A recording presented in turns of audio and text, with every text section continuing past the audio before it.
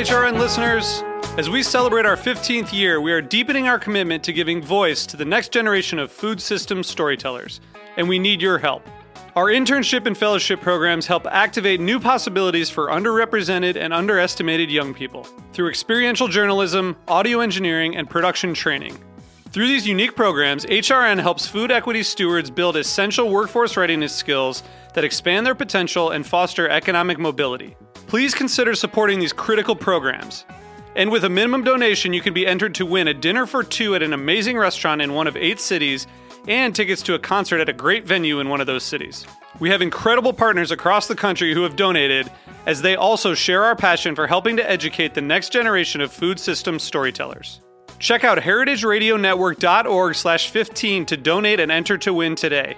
That's heritageradionetwork.org/15 to donate and enter to win today. And make sure you donate before March 31st. Thank you. Today's program is proudly brought to you by Whole Foods Market. Visit WholeFoodsMarket.com or download the Whole Foods Market app to learn more and find the store nearest to you. Hello and welcome to Snacky Tunes. I'm one half your host, Greg Bresnitz. On today's episode, we have author Andrew Friedman to talk about his new book, Chefs, Drugs, and Rock and Roll, and being an impartial chronicler of chefs from the 70s and 80s. And we have Sun Voyager live in studio playing new songs off of their record Seismic Vibes, who talk about the tribulations of traveling through college towns during the summer. So sit back, relax, and thanks for listening to Snacky Tunes. We talk about food, we talk about music, with musical dudes, finger on the pulse, Snacky Tunes.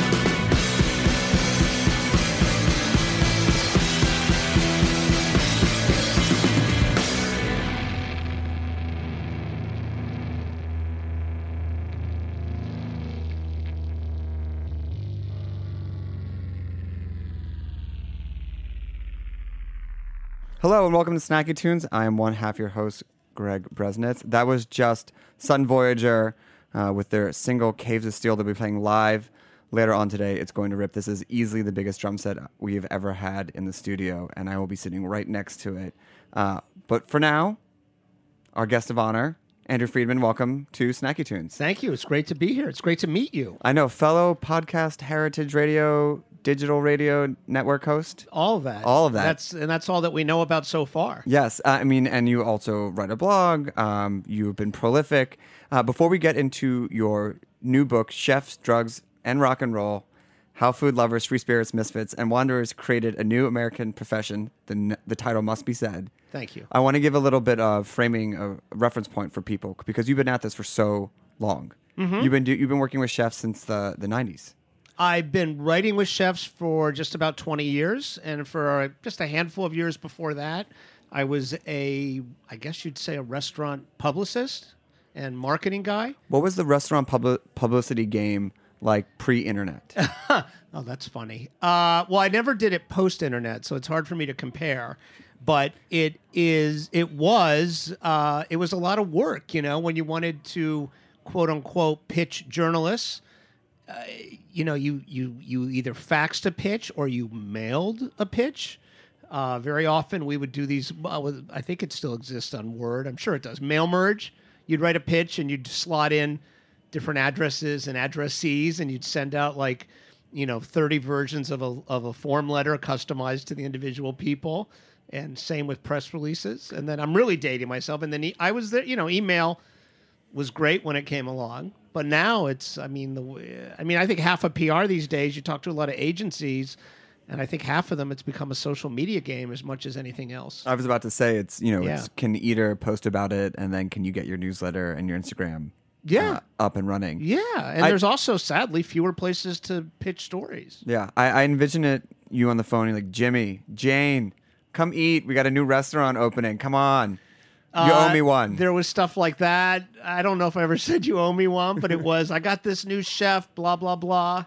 I represented Marcus Samuelson. I was going to say, okay. Right when he got the job at Aquavit. He was 24. We're still friendly. But I remember calling people and saying, I have the best black Swedish chef in all of New York City. And they're like, okay, so you have the only black Swedish chef.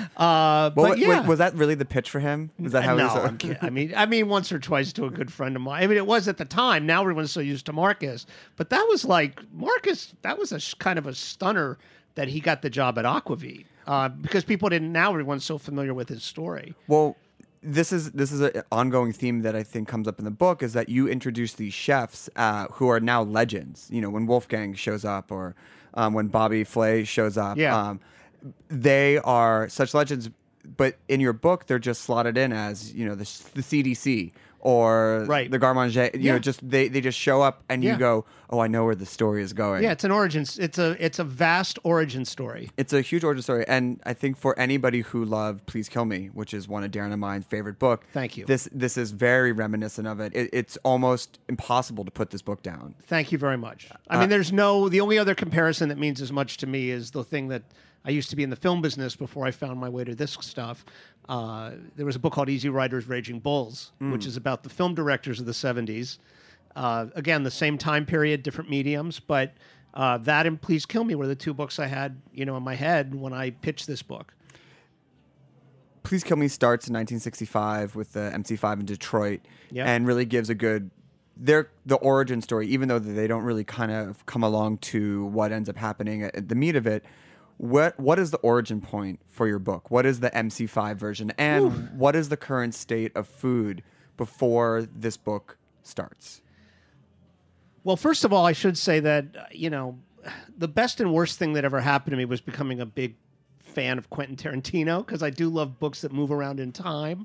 So there are people who come and go through this story. And kind of in the middle of this story, you get a history of the Culinary Institute of America and a history of French cuisine in New York City. That goes back decades earlier than my book starts.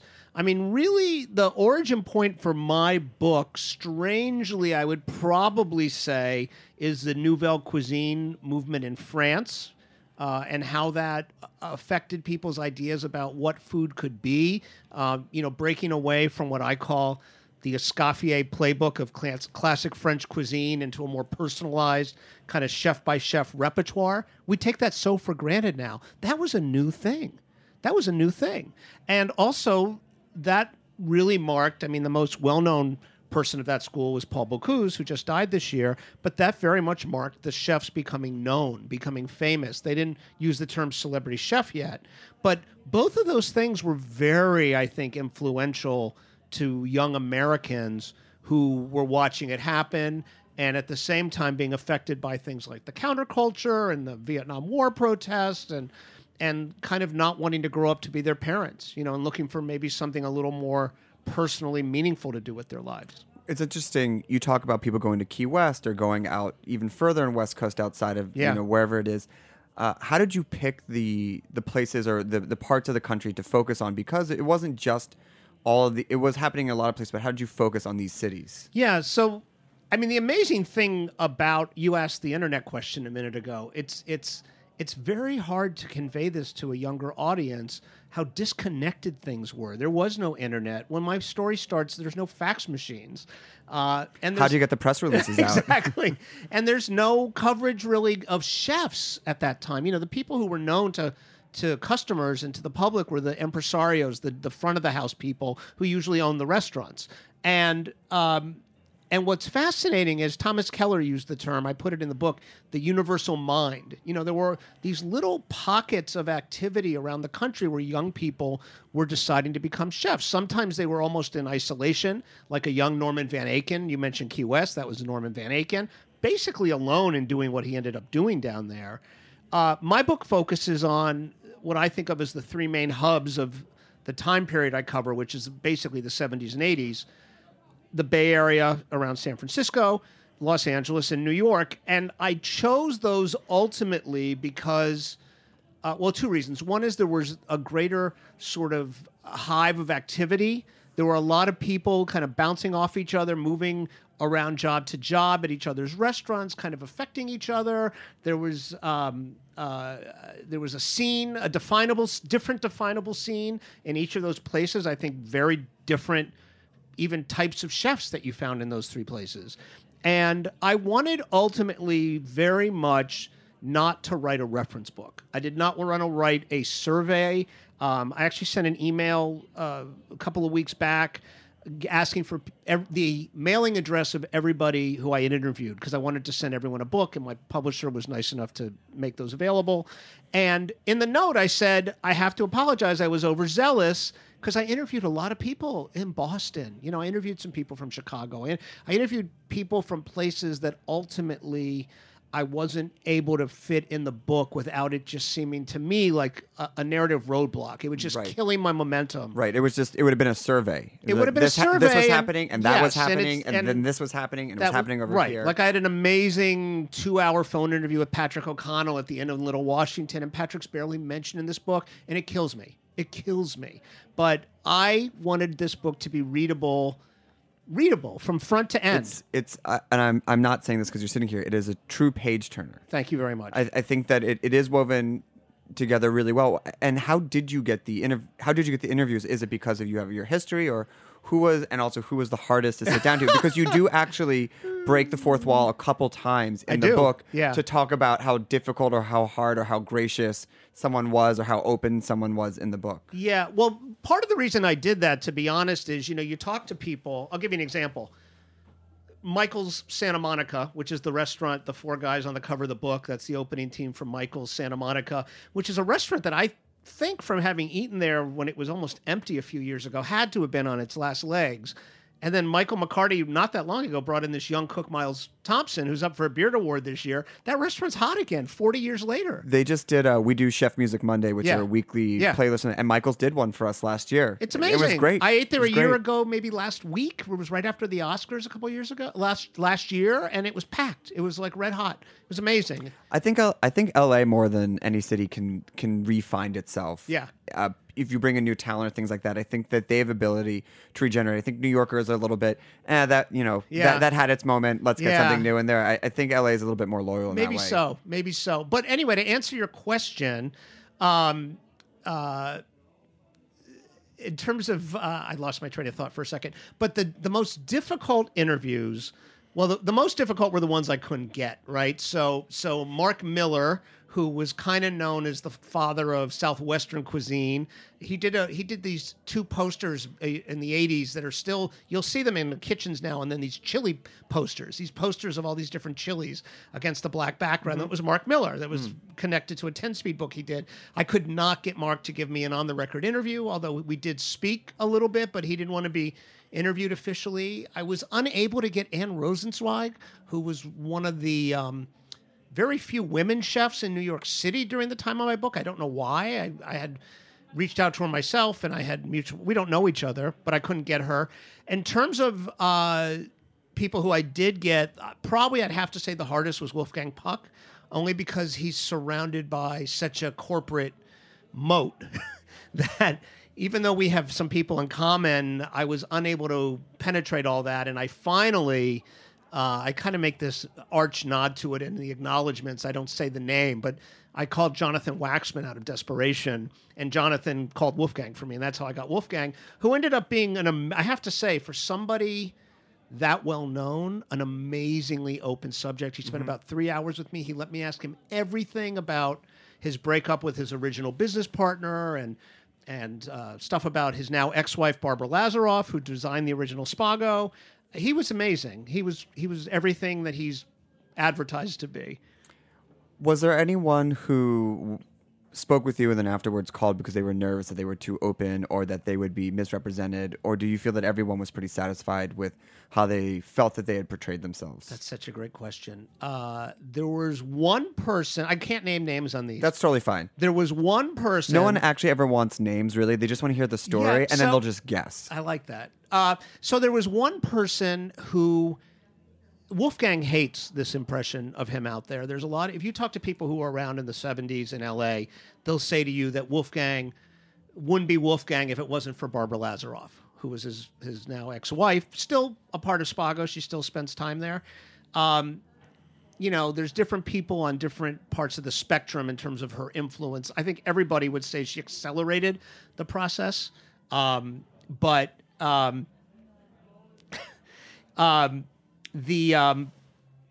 Somebody called me who had made that comment to me along those lines, or sent me an email and said, it was almost like a lawyer had written it and said, please don't use the part of our interview where I said that Wolfgang wouldn't be Wolfgang without Barbara. And it was so funny to me because probably 30 people had said that to me of all the things, Right. I will say that in the couple of weeks maybe before the book came out, when it was too late to have done anything, not that I would have, these were all on the record interviews, there were 2 people who did reach out to me and ask me what, in some vague way, what they had said to me, and they were clearly concerned about whatever you want to call it, the reckoning, the Me Too moment. Yeah. They were clearly concerned that they had said something that maybe they shouldn't have. Well, one of the things in the book is Batali is pretty prominent in the beginning and then also towards the end. Yeah. Although the book happens before he's... Of course. Yeah. Before he's a famous person. But it is. I think that I'd read an interview with you where you said, it was too late to take it out, but it's part of the history. So it's, presenting it in a way where it's like he was there. These things were happening, but a lot of the stuff that he went through was also happening behind the scenes. Yeah, I mean, the whole thing with Mario is, who I've known for a long time. I don't know him especially well. He's always been very nice to me. We have a lot of very close mutual friends. But, this book ends when he's just being discovered. Mm-hmm. So even this behavior that he sort of has vaguely acknowledged, I don't know that it goes back to there. Generally, it comes with the power. That's my assumption. There was a Times piece week. Was it just this week? It's been a long week. Kim Severson wrote a piece in the Times, and somebody who was interviewed, I can't remember who offhand, made some comment about him getting in touch or dealing with his relationship to alcohol. Now, that's something I've wondered about, but I don't have any personal knowledge of. The thing, not to make this about this topic, but, I know him well enough to know that he's a brilliant person, and I was never, when these stories came out, just for self-preservation alone, I could never really square the behavior with the level of intelligence. And, I did wonder if maybe there was something like that also at play. Not that it would excuse anything, but anyway. We're going to take a quick musical break. Okay. We're going to play a song from our archives.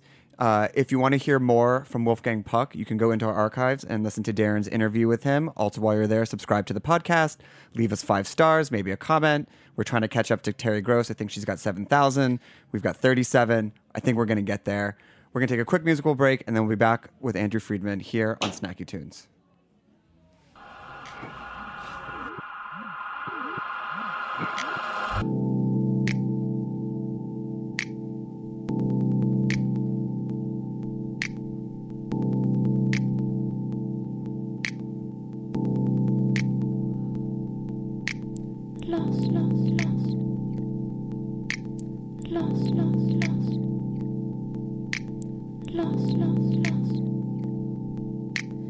Lost, you're gone. Now I'm lost, you're gone.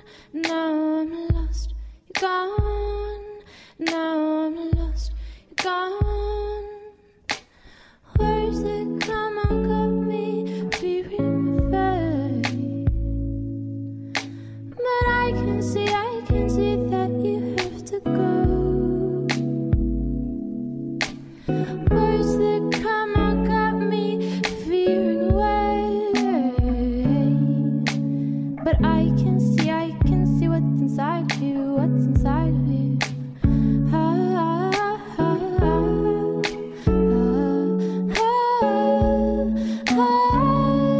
I cannot explain the way I feel. Gone and now I'm lost. I hope you find good winds. You have to go, you have to go. I'm lost. I hope you find good winds. You have to go, you have to go. And I cannot explain the way I feel. You're gone. And now I'm lost. Gone. Now I'm lost. Gone. Now I'm lost. Gone. Now I'm lost. Gone. I will wait for you. I will wait for you. I will wait for you. I will wait for you.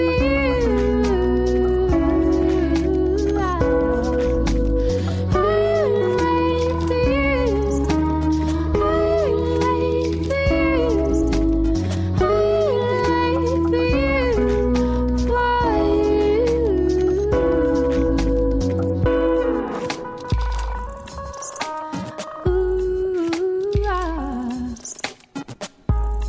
I will wait for words that come out got me fearing my fate. But I can see that you have to go. The words that come out got me numb and afraid. But I can see what's inside of you, what's inside of you. I will wait for you. I will wait for you. I will wait for you.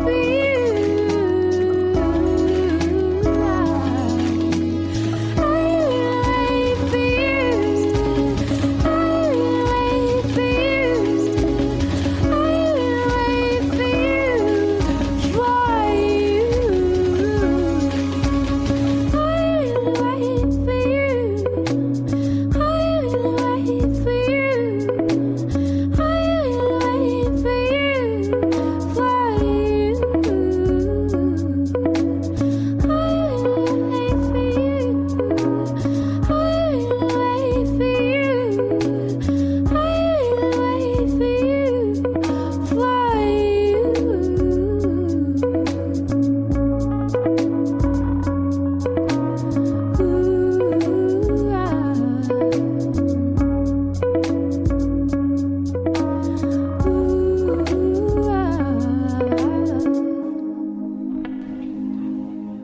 One of the things you mentioned is how spread out and how isolated the chefs are. But in the book, which I think is one of the best parts of it is the first gathering of all these chefs. This huge dinner that comes together. Yeah. And I had never heard of it, which made me feel foolish, but then I was excited I'd never heard about it because it comes up in the book in this grand way. Can you talk about this dinner and how it came? It was at Stanford Court. Yeah, so the Stanford Court Hotel, which was it still is at the top of Nob Hill for people who know San Francisco. I always think of the movie Inception and the way the city kind of folds in on itself in those dream sequences. That's what I think of when I think of Nob Hill. It's so steep.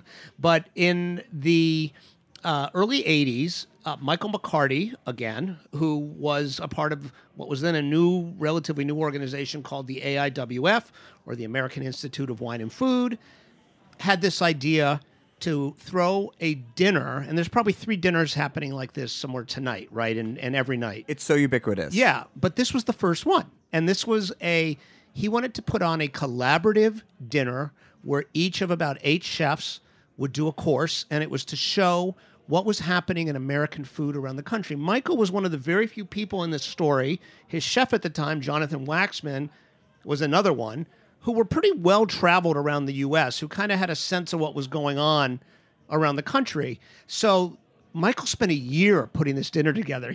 I liken it to a heist movie in the book. He would go from L.A., where he was based, up to San Francisco once a month, and they would work on the logistics and the planning. They shot little videos of each of the chefs participating in the dinner in their home area, and those were shown in the dining room before each course.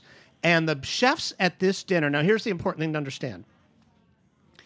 Most of these people, for people who know these names, had been operating for years at this point. The dinner took place in 1983, right around the time of James Beard's birthday.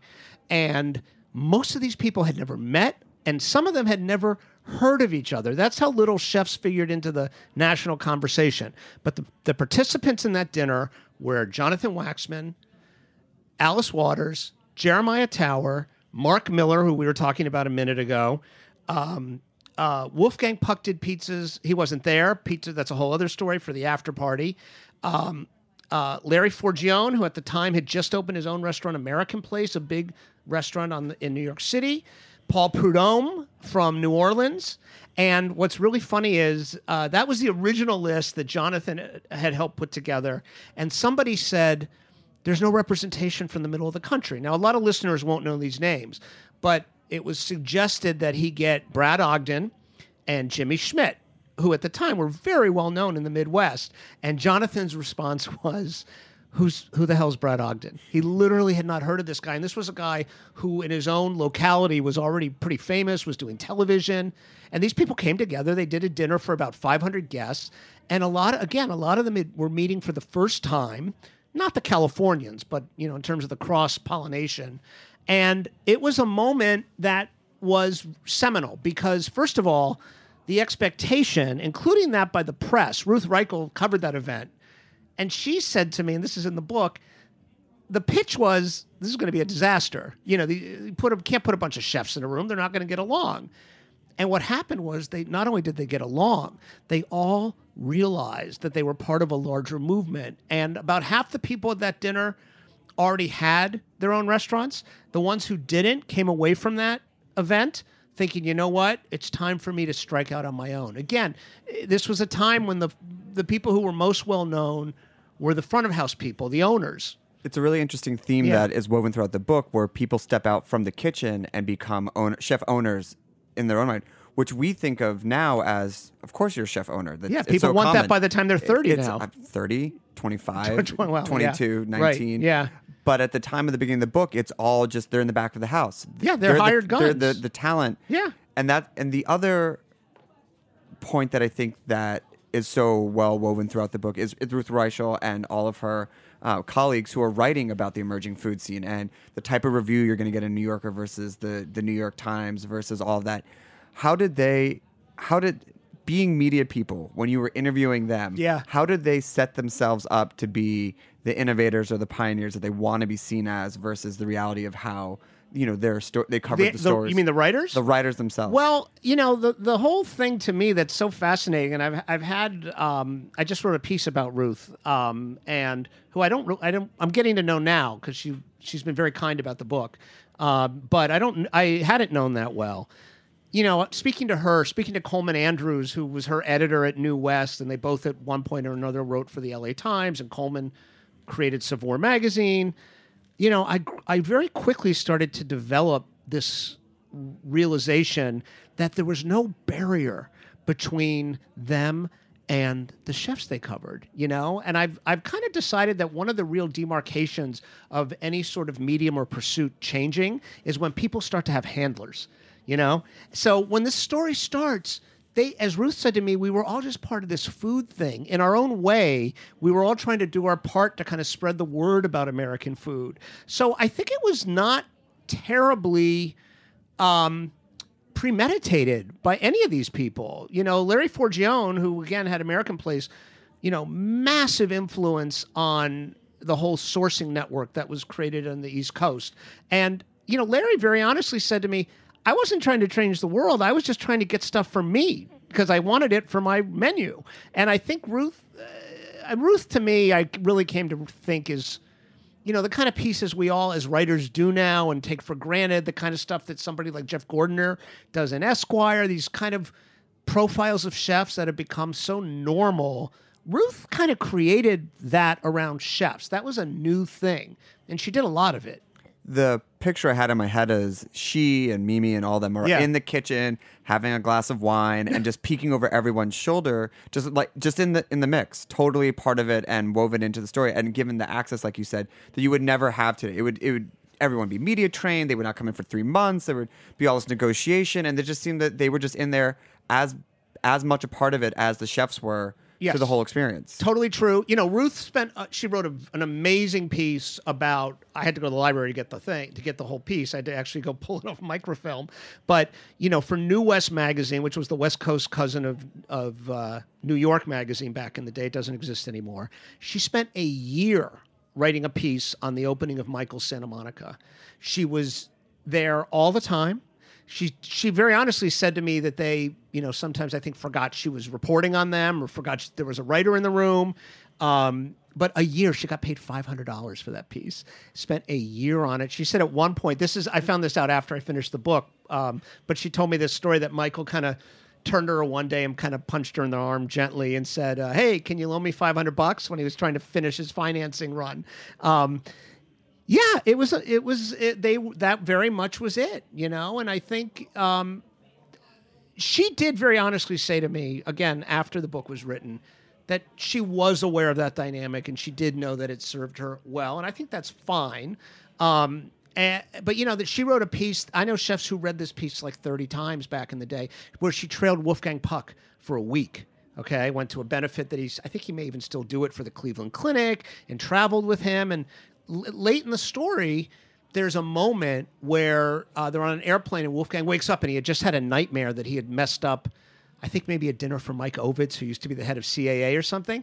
And she made the comment to me, you're not going to have moments like that if there's a publicist trailing after you. And I asked her how she set up the piece, and she said, I called Wolfgang and said, I want to go on the road. Now, I have it pretty good with chefs, but the kind of access that she had and the kind of pieces you can get out of that, it's just extraordinary. The other hero in the book that I want to make sure we touch on are the quilted giraffe and the almost dining room to restaurant tours that you talk about. Yeah. And there's 5 couples, and we won't get into all them. Essentially people who threw dinner parties and at that time thought, hey, I'm going to open up a restaurant. And I thought the quilted giraffe was probably one of the best examples of something that was someone's passion, someone's innovation, and then they took it out of the thing, had no official training or no background, and then made something wildly successful. Yeah. Do you think that environment still exists today where someone can do loft dinner parties and then, now I'm going to open a restaurant? Or do you think the landscape has totally changed? I think the idea of that is laughable today. I do wonder, I think about the food back then. And I want to very carefully say I'm not talking about specifically the quilted giraffe and berry wine. But I do wonder sometimes, how good was some of the, was it as accomplished? And, you look at the level of technique that we see all over the place. You and I are sitting here at Roberta's, right? There's a 2-star Michelin restaurant out back here. I mean, there's so many well-trained cooks today.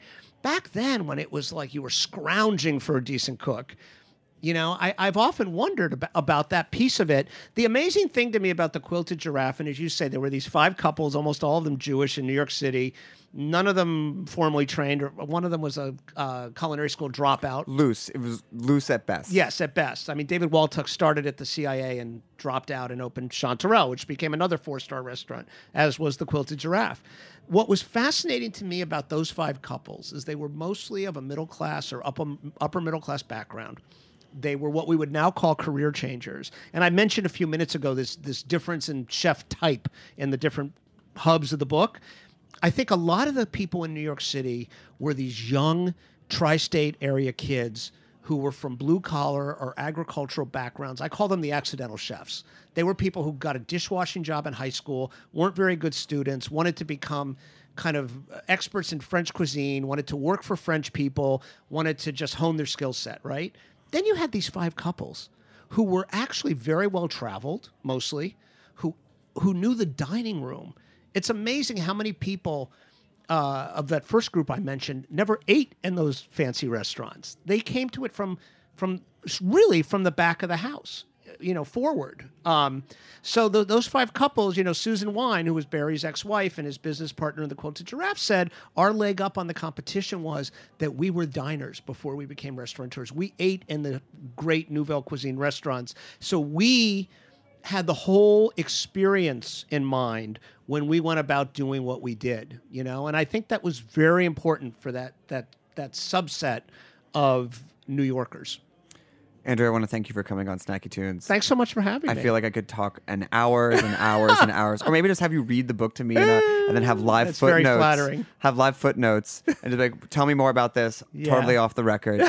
Where can people pre-order the book, and how can they follow your million other? Oh, you're the side best for me. projects? Well, first of all, if you don't mind me, I didn't ask you before the show. Just quickly, you mentioned the Stanford Court dinner, and we haven't even announced it yet. But on April 23rd, Dan Kluger, the chef of Loring Place, is doing a tribute to that dinner. Where? At Loring Place.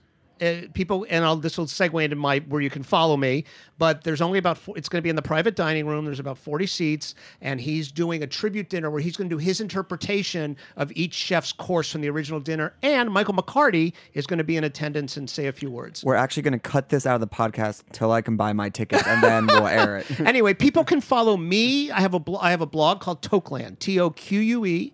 LAND, and I'm on all the social media channels, but the best place these days, I think, is Instagram. Toqueland Andrew is my personal feed.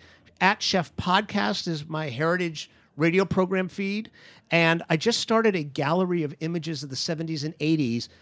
It's at Deglazed and Confused, which corresponds to Chefs, Drugs, and Rock and Roll. It is nothing. You won't see event notices there. I'm very pure. It is just chefs and musicians and movie posters of the 60s, 70s, and 80s. Perfect. Well, thank you for coming on. Thanks for having me. We're going to play another song from our archives, and then we'll be back with Sun Voyager live in studio here on Snacky Tunes.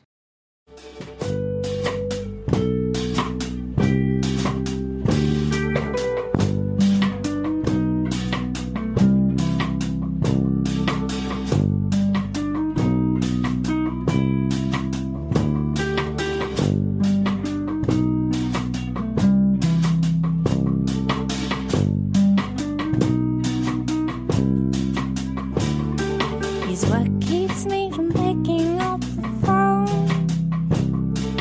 Always in the corner of my heart. Haven't found him anywhere tonight. Checked my bed and in the kitchen there was nothing there. With the missing coffee table on its side. Still gone myself to bed. Big bad no rock outside. Case he's gonna have it all. I'd only be a step behind. But now it's time to climb into the cab and take a drive that ain't familiar, though I couldn't tell you why. So needed me another paradise. So I woke in when I made it to your door. Lost my dog, you let me in, although I know I told you that before. You let me in, although I know I told you that before.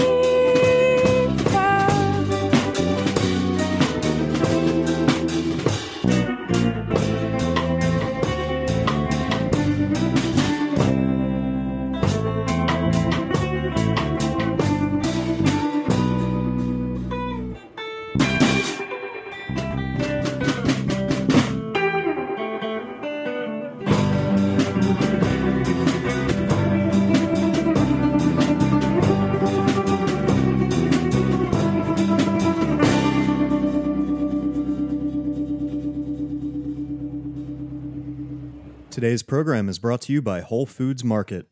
From papayas and samosas to reishi mushrooms, if it's something that sounds delicious, chances are you'll find the freshest, best version of it at Whole Foods Market. They have more than 400 stores across the country, so if you consider pizza its own food group or just can't imagine when avocado toast wasn't a thing, Whole Foods Market has you covered. Visit WholeFoodsMarket.com to find a store near you. Whole Foods Market. Whatever makes you whole. Hey, thanks for listening to Heritage Radio Network.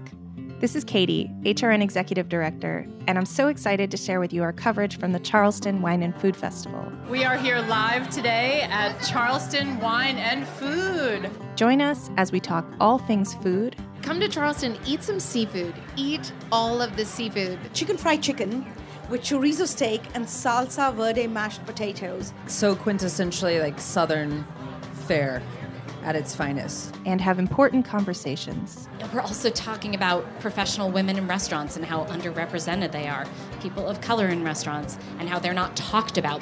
We get real with Food Network's Manit Chauhan. Balance is BS.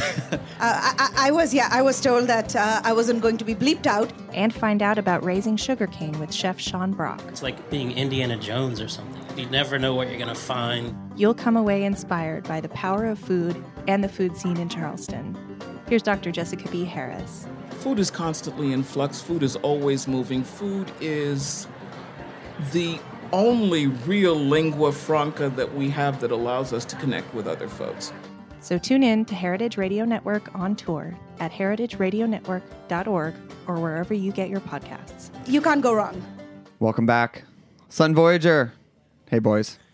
How's it going? Hello. Good. Hello. There we go. Turned it off. I mean, it's a little vibey. Yeah. It's like a Sunday afternoon vibe. I kind of like it. It would probably be annoying after a while, but for now, it kind of works. Yeah. Lifelong... I'll keep it off. I'll keep it off for now. Okay. Lifelong friends? Yeah. Unfortunately, yeah. How did you all meet? And where are you? And you're from Orange County, New York, which I had never heard of until I heard about you guys. Ooh. It's not bad. Well, no, I mean, just there's another Orange County. It's like there's a few cities that have like similar names in different states, and then there's the famous one, and then there's the other ones. It's like Orange County, New York. Yeah. Yeah. And I feel like it still doesn't mean much to people when you tell them. They're like, oh, I've heard of that, but only in California. I don't know what that means in New York. What does Orange County, New York mean? Well, Orange County Choppers is out of Orange County, New York, not Orange County, California, if you can believe that. You remember those guys, yeah. Yeah. But Orange County, New York, it's just like bottom of the state, hour north of the city, beautiful scenery, along the Appalachians, and I don't know, we like being from there. Yeah, I think it's more commonly referred to as the Hudson Valley. So we're like the lower Hudson Valley. The low Hudson. The low Hudson. Or the Orange County low Hudson. Sure. How did you all meet? When did you start becoming lifelong friends? So we all went to high school together.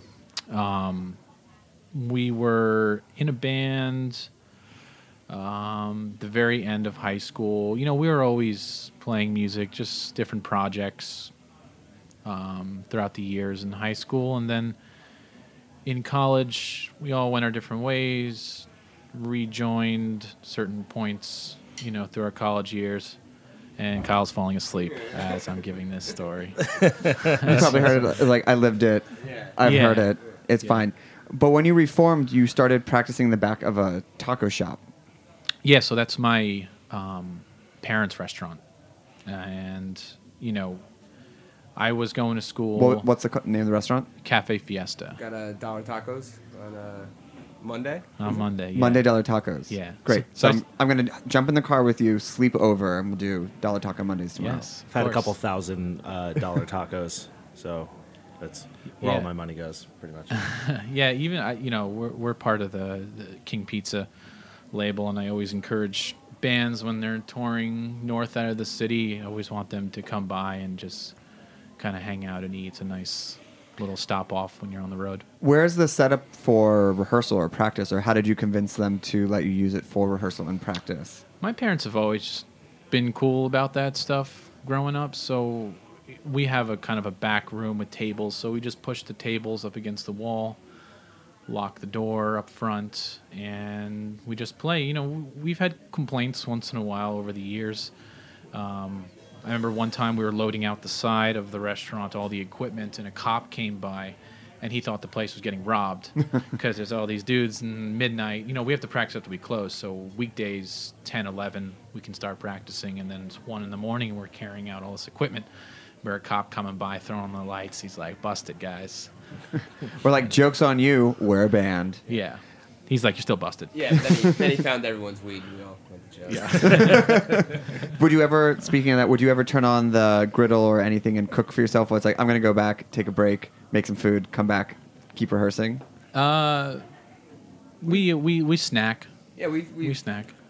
We've cracked into the beer case a couple times too. Yeah, sorry, Dad. So, Sorry, yeah, Mom. It's they can't hurt you here. You're totally safe on Snacky Tunes. Have a couple frozen margaritas, maybe. Yeah, a couple Beer, frozen margaritas. Just like turn on the machine, and when everything's cold, that's when you know how to break. It's like, okay, it's margarita time. Can we hear a song? Yeah, let's do it. What are you going to play for us first? A song called Trip. It's we released this a little while ago, and it'll be on our new album coming out on 4/20. Great. Right around the corner. Here we go, Sun Voyager live on Snacky Tunes.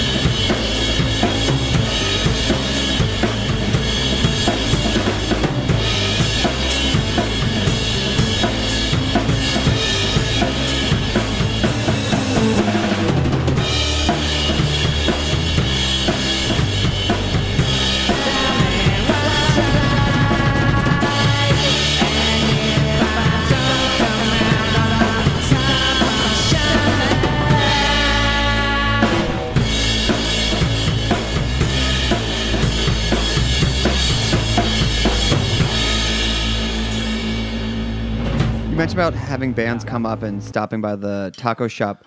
What is the music scene in Orange County, and what are the venues that you have played in as a band? I mean, it's you know, it's the suburbs. It's up in the sticks, so there's not too much, but you know, there's always bars. You know, a cafe or two, a bar. As far as towns go, a lot of the towns along the river have, like, the bigger cities where you see, as you're going up the New York State Thruway towards Albany, every exit has a couple bars, couple venues. Beacon Newburgh, New Paltz. What are some of the venues? If I'm a band from there, like what route am I playing, and what are the venues, and what are the cities? It's funny. It's a lot of. I mean, Snug Harbor in New Paltz is a nice venue, and there are a bunch of like basements with random names in New Paltz. Quinn's and Beacon. There's a lot of colleges up there, and you can always rely on that. You know. In Newburgh, city of Newburgh is the Warehouse. The Anchor in Kingston. Half Moon in Hudson. It's one of our very early on, almost 4 or 5 years ago. We used to play there a lot of the Half Moon. It's right below Albany. Yeah, and once you get into Albany, you got a bunch of schools up there, so it keeps the scene alive. And do you find that's pretty supportive? Is it small? Is it big? Does it change with the college season? Or do you find a lot of other bands or meet a lot of other bands that way? Or do you find a lot of it's fed from New York and it kind of diminishes as you move further up? I mean, there are definitely a lot of bands that are doing it in the Hudson Valley. Geezer and It's Not Night, It's Space are two bands that we play with a lot up there, and there are a lot of younger bands that are doing stuff at like VFWs and stuff. Legion Halls. Yeah. Really, you'll find great shows at Legion Halls upstate, and that's pretty much where a lot of the scene lives, because it's a lot of kids in high school and in college that aren't 21 yet. Right, so. and they can get the room and program it. Yeah, we've done it ourselves before. Yeah, and as a tip too for bands that are touring, if you're going to go to college towns, make sure school's in, because the worst thing is rolling into a city you hit it on spring break, and we've hit it on spring break. We've hit it in the summer. Not like MTV spring break. You roll into the town, you're like, oh, there's no kids here, and that's because they're not in school. And who booked the show? Was someone like, come on up, we'll get something together for you? Or did you just decide to play a bar or a VFW hall, or how did that happen? Probably a promoter. I mean, it's probably on us. Yeah, more than likely it was our fault. Yeah, I mean, it's nice to drive upstate New York in the summer, right, and hit all these nice towns, but unfortunately, folks aren't really around. And in the summer, you do get some of the festivals. We were lucky enough to do Melt Asia last year. That Savage Beast, Andy Animal, his festival there. Yeah, there's a great time. Yeah, up by Catskill, New York. These guys actually lived up there for a little while. Up in Kasaki. Is that the pronunciation? Yeah, something like that. It's off the thruway. But the same day we played, Rocky Erickson headlined that night, which was real cool just to see him, and A Giant Dog from Texas played before him. Yeah, it was the best. They're killer band. It was a good time. Can we hear another song? Everybody was loaded.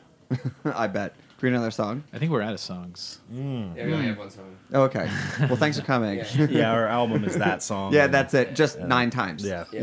We're not too big on the in the talent department. We got some. Okay. Yeah, let's. We're gonna do Psychic Lords, I think. Yep. I'm gonna push the pedals. Yeah, it'll with my be. hands. This one's be on the record as well. I think it's the closer on the record, right? Nah. It's not the closer on the record? It's not the closer. God is Dead is the closer. Get this guy another drink. All right. Someone get me another drink.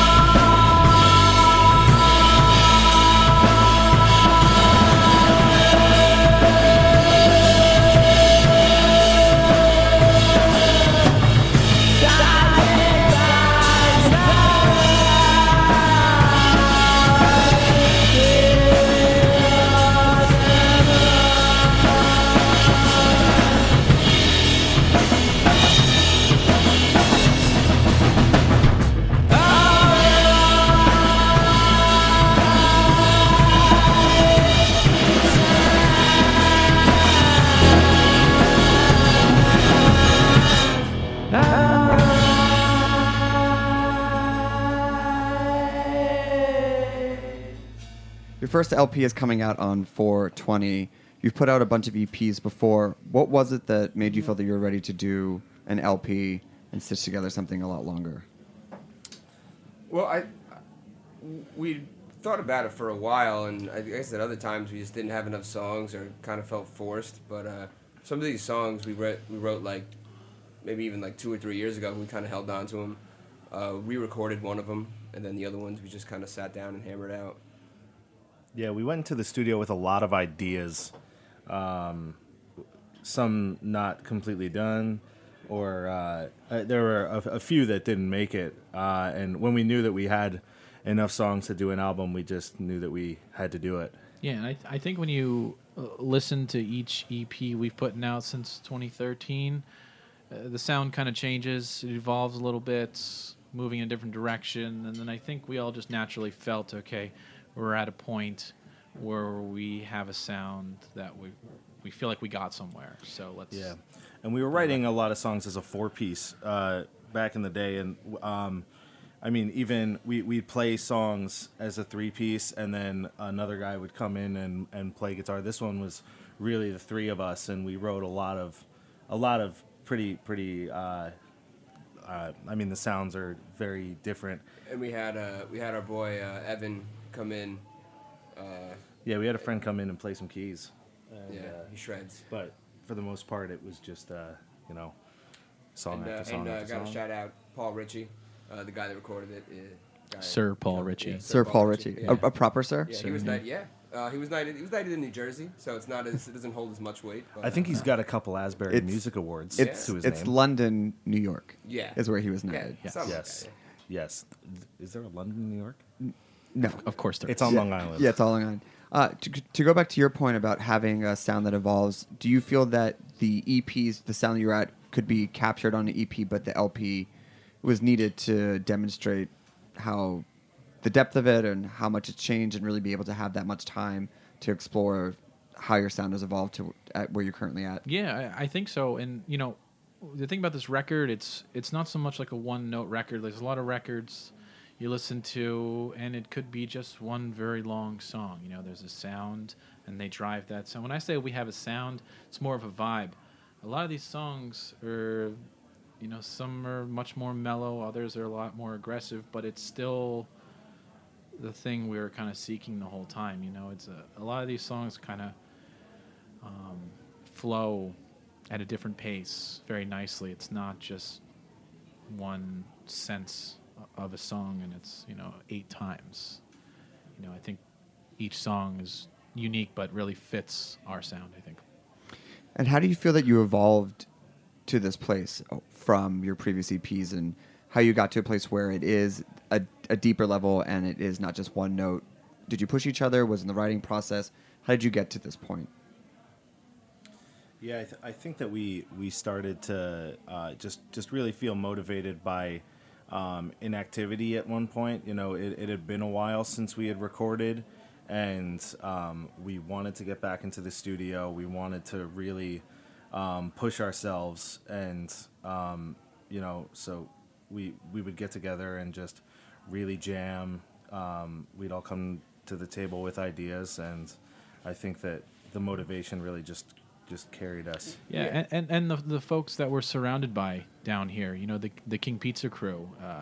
There's always some band in the studio putting things out on tour. So having that competitiveness with your friends, I think, helps get things done. And Greg Hansen has been the main person behind us since the beginning, supporting everything we've done. So having someone behind us certainly helps too. You don't feel like you're out there doing it alone. Greg has been just tremendous godsend for us. You have a record release coming up at Babies. We do. Who else is on the bill? Our friend Stydied, who rip. It'll be just like is that a capital R rip? Like a proper rippage? Yeah, they're killers. Okay. Yes. Yeah, they we kill just people. they're violent guys. But we just played some gigs with them on our way down to South by Southwest. We were just there a few weeks ago. Stydied was on the road as well. We met with them in Dallas, played some pre-South by. Got violently drunk with them. But, I have very hospitable place, Texas, despite what. It is, or to get violently drunk, or just hospitable. All of the above. Definitely. Yeah, the beer flows like. I think those guys are always pushing us to get more drunk. Yeah. Right. I mean, Luis specifically is a guy who is always pushing you to get more drunk, and I have to thank him. I have to thank him for that. So mission accomplished. Yeah, this guy was putting back maybe 6 or 8 beers before noon. You know what I mean? Woof. Sounds like a proper South by Southwest. Yeah. It's like I don't normally have 10 whiskeys before I have breakfast, but why not? Yeah. But what if I did? You don't play a show without it. Readjusting on that Monday. Yeah, adjusting the civ life. Yeah. Yes, I have come off many a South by going, oh, this is why this is not forever. Yeah. We want to make sure we have time for one more song, but where can people pre-order the record, buy the record? Seismic Vibes is out on April 20th on King Pizza Records, which is going to be so rad. Yeah, you can pre-order it on King Pizza, kingpizzarecords.com. There's a store link, and we're going to be up all over the place, wherever you can download music. We're on Bandcamp. Love Bandcamp. Yeah. They're the best. You can buy the record on Bandcamp too. Help the cause, help the King Pizza cause, help Sunny V do it. Yeah, there's a lot of good stuff in the King Pizza shop to check out. A lot of cool shit. And they might give you a twofer. Ooh. I don't know if they'll give you a twofer. No. We'll give you a twofer. Okay. Yeah, I'm not talking about 2 for 1. Yeah. And where can people find you, follow you, see your upcoming shows, get more tips on how to tour summer colleges? Yeah, you could. Our website has links to everything, sunvoyagerband.com, and all of our shows are usually listed there. Perfect. We got a lot of really cool merch we're going to be rolling out at the record release. Some limited edition stuff, and then just a bunch of other. We have dugouts, really cool stuff that you can smoke with. One hitters come with them. Might come with some real dirty swag weed too. We might. If you're down on your luck, you know what I mean? We might pack them. You won't know until you go. Yeah, exactly. Yes. Well, we want to thank Andrew Friedman. Please make sure to go pick up a copy of Chefs, Drugs, and Rock and Roll. Sun Voyager, thank you for coming by. We really appreciate it. What's the name of the last song you're going to play for us? It's called Open Road. Open Road. Tune in next week for our 350th episode. It will be the live Snacky Tunes event we did out in L.A. You get to hear Naya, Wexler's Deli. And thanks for tuning in. Take us away. Thanks for having us.